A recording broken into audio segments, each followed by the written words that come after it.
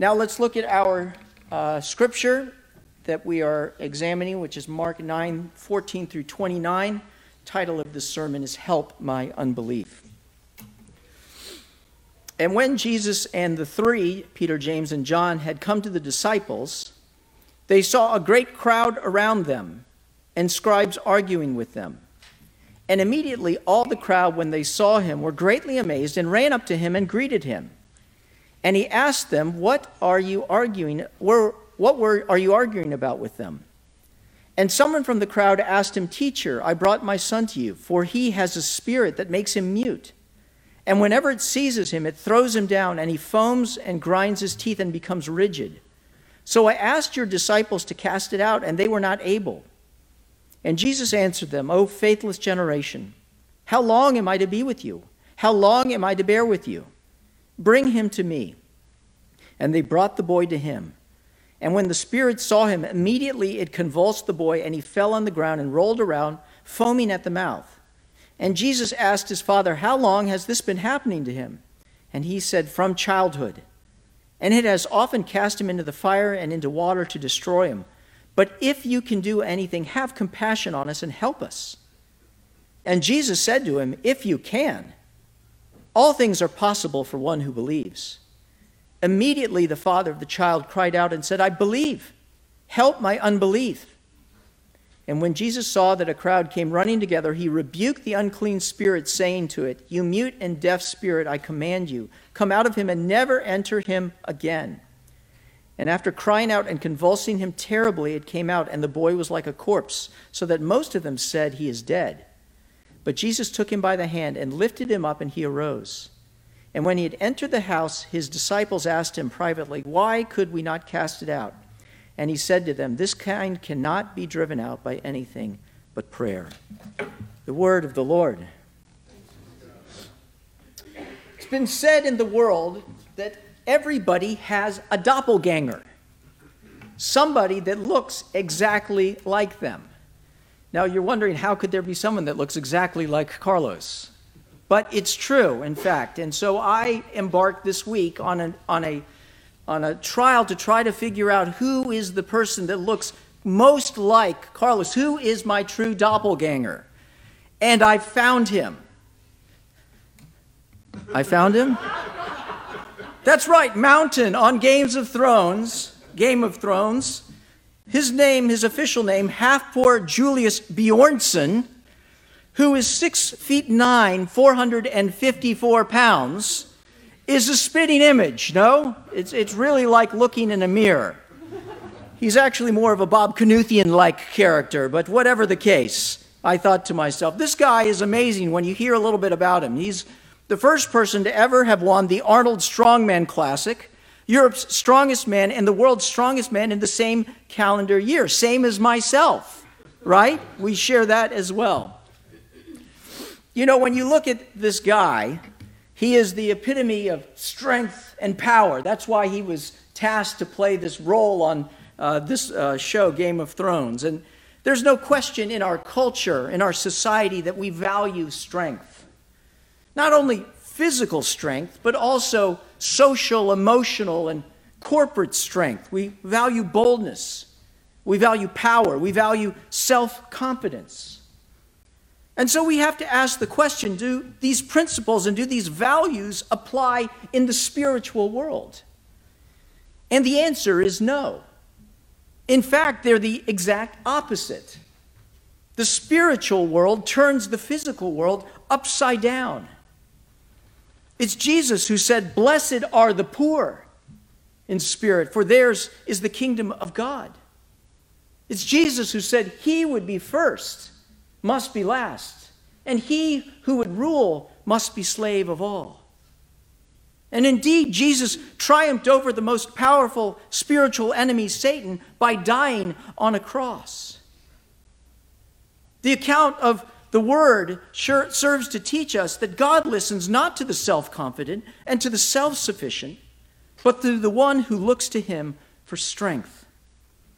You see, Jesus works on behalf of those who put no confidence in themselves and lean instead on the character and promises of God. The question we have before us is this: have we learned this lesson yet? The disciples clearly have not in this story. So we're going to look at 3 points. Number 1, we're going to look at the failure of the disciples. And then we're going to look at, number 2, the success of the Father. And finally, we're going to look at the healing of the Son. So let's dig into this text here, the failure of the disciples. A little bit of background. We see that Jesus and the 3 disciples, Peter, James, and John, have been absent from the other 9 disciples. They have gone up onto a mountain, and Jesus has been transfigured before them. They have seen him in his glory as he's been transfigured, and they said that he was wearing clothes so white that all the bleach in the world could not even bleach them, that he was so bright and brilliant. And there was Moses and Elijah that appeared talking with Jesus. But now they're coming down from the mountain. Jesus has been transformed back into his just ordinary clothes, his ordinary looking self, and they're coming back down. And they see when they're coming down that there is an argument that is occurring.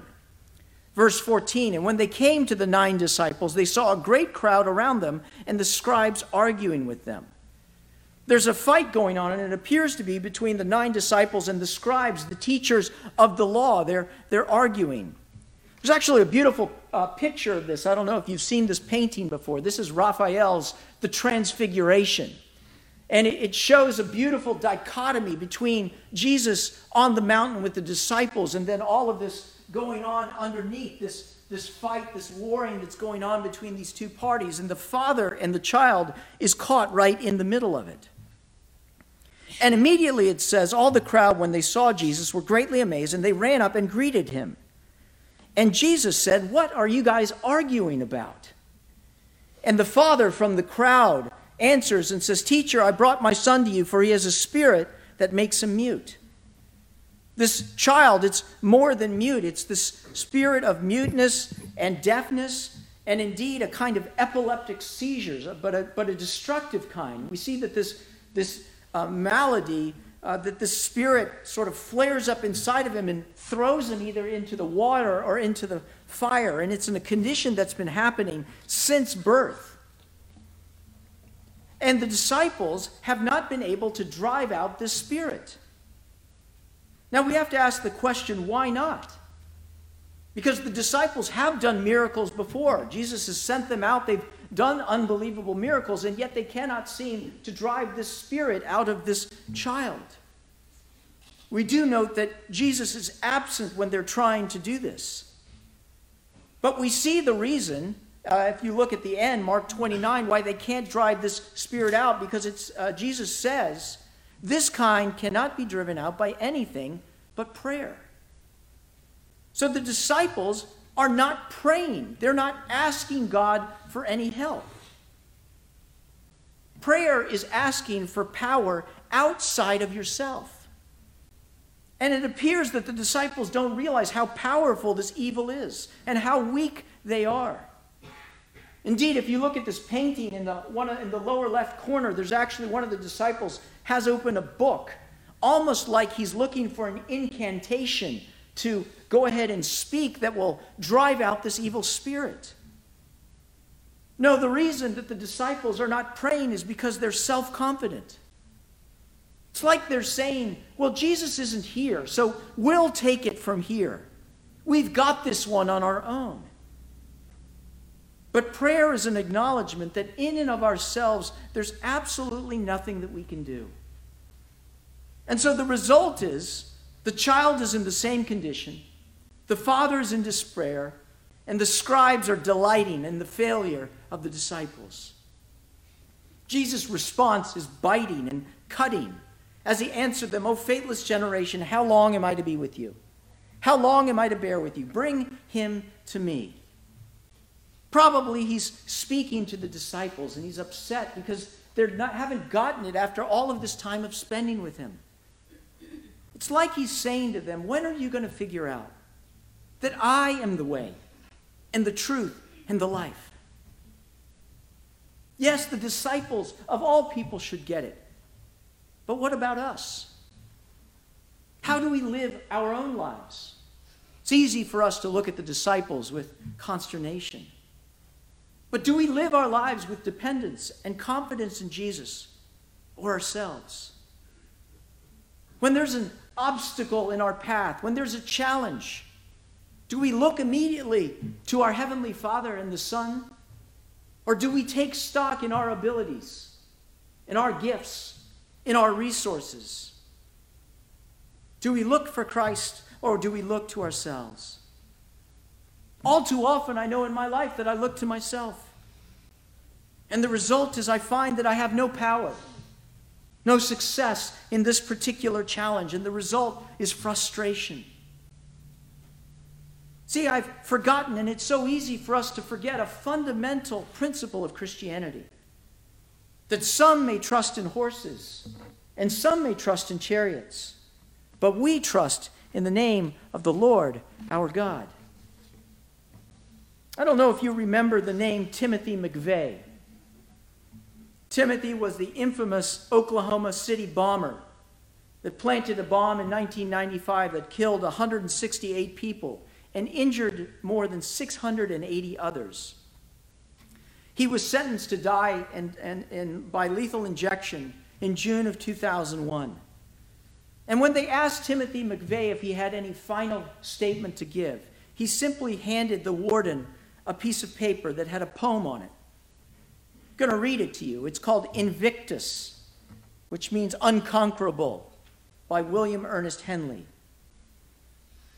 These were Timothy McVeigh's last words. Out of the night that covers me, black as the pit from pole to pole, I thank whatever gods may be for my unconquerable soul. In the fell clutch of circumstance, I have not winced nor cried aloud.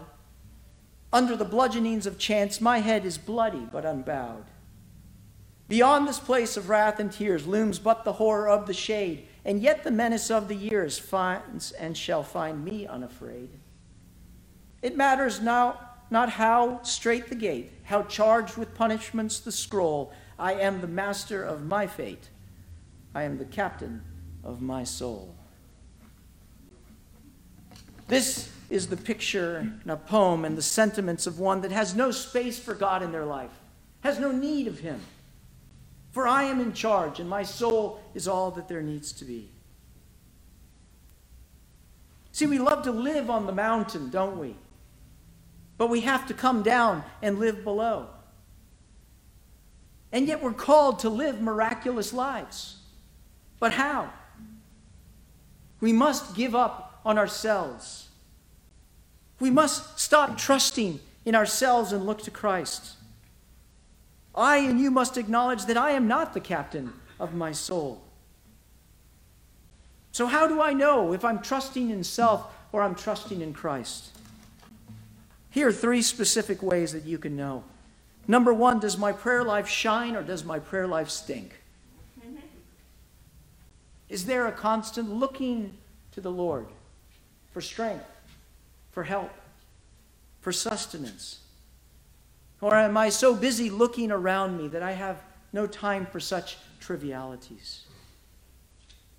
Am I in the center of my thoughts? Or is Christ more and more becoming positioned on the throne of my life, my heart, and my thoughts? I might have said 3 points, but I wanted to give 2. Powerful, Carlos. The disciples failed. But what about the Father? It's interesting that I titled my second point, The Success of the Father, because it seems like he's failed, right? He's acknowledged, I do believe, help my unbelief. Jesus asked his Father, he's turned from the disciples in verse 21, and he looks at the Father. How long has this been happening to him? From childhood, the Father said. So all his life, his Father has been watching over this child. Can you imagine what that feels like? That your child, through the Spirit, has a death wish and could die at any time. This Father is exhausted and exasperated. And the Father says honestly and openly, and it has often cast him into the fire to destroy him, but if you can do anything, have compassion on us and help us. The Father has said to Jesus, if you can help us, not if you will help us. See, by saying if you can do, he's questioning not his willingness, but his ability. And yet, he has come to Jesus. Why does this man have such weak faith in Jesus? Well, no one before has been able to help his son. He's hoped and tried, I'm sure, countless times going to whoever he could find, and all have failed. And the reality is it hurts to hope, doesn't it? Hurts to get your hopes up and then for them to be dashed. Better to protect your heart. And so he comes to Jesus, but he comes with weak faith. And Jesus responds, if you can. All things are possible to the one who believes. Translation, Jesus is saying to this man, I can do it if you believe. Immediately the father calls out, I believe, help my unbelief. Notice it just leaps out of him. Immediately this man doesn't just speak out, but cries out. In other words, he's saying, I'm trying, but I'm full of doubts. See, this guy knows he can't fool Jesus. He knows that he's full of doubt. He knows that he has just a smidgen of faith. He knows that he doesn't have the necessary belief, the necessary righteousness to stand before the God of the universe. This man has an acute understanding that he is not enough. And I love Jesus' response. Jesus could have said, well, I tell you what, go and get your act together. Pray and learn and grow. Start living a holy life. And when you've pulled it all together, come back to me. And when you have enough faith, and then I will heal your son. That's what every other religious system would tell him to do, by the way. Go and behave and belong and do your things. And maybe, just maybe then, you'll get what you're looking for. But Jesus does the exact opposite. When Jesus saw that a crowd came running together, in other words, he realizes he's drawing a devotion. What does he do? He speaks to the unclean spirit, saying, you mute and deaf spirit, I command you come out of him and never enter him again. And after crying out and convulsing terribly, it came out. Because every spirit, everything, evil or good, must obey Jesus Christ.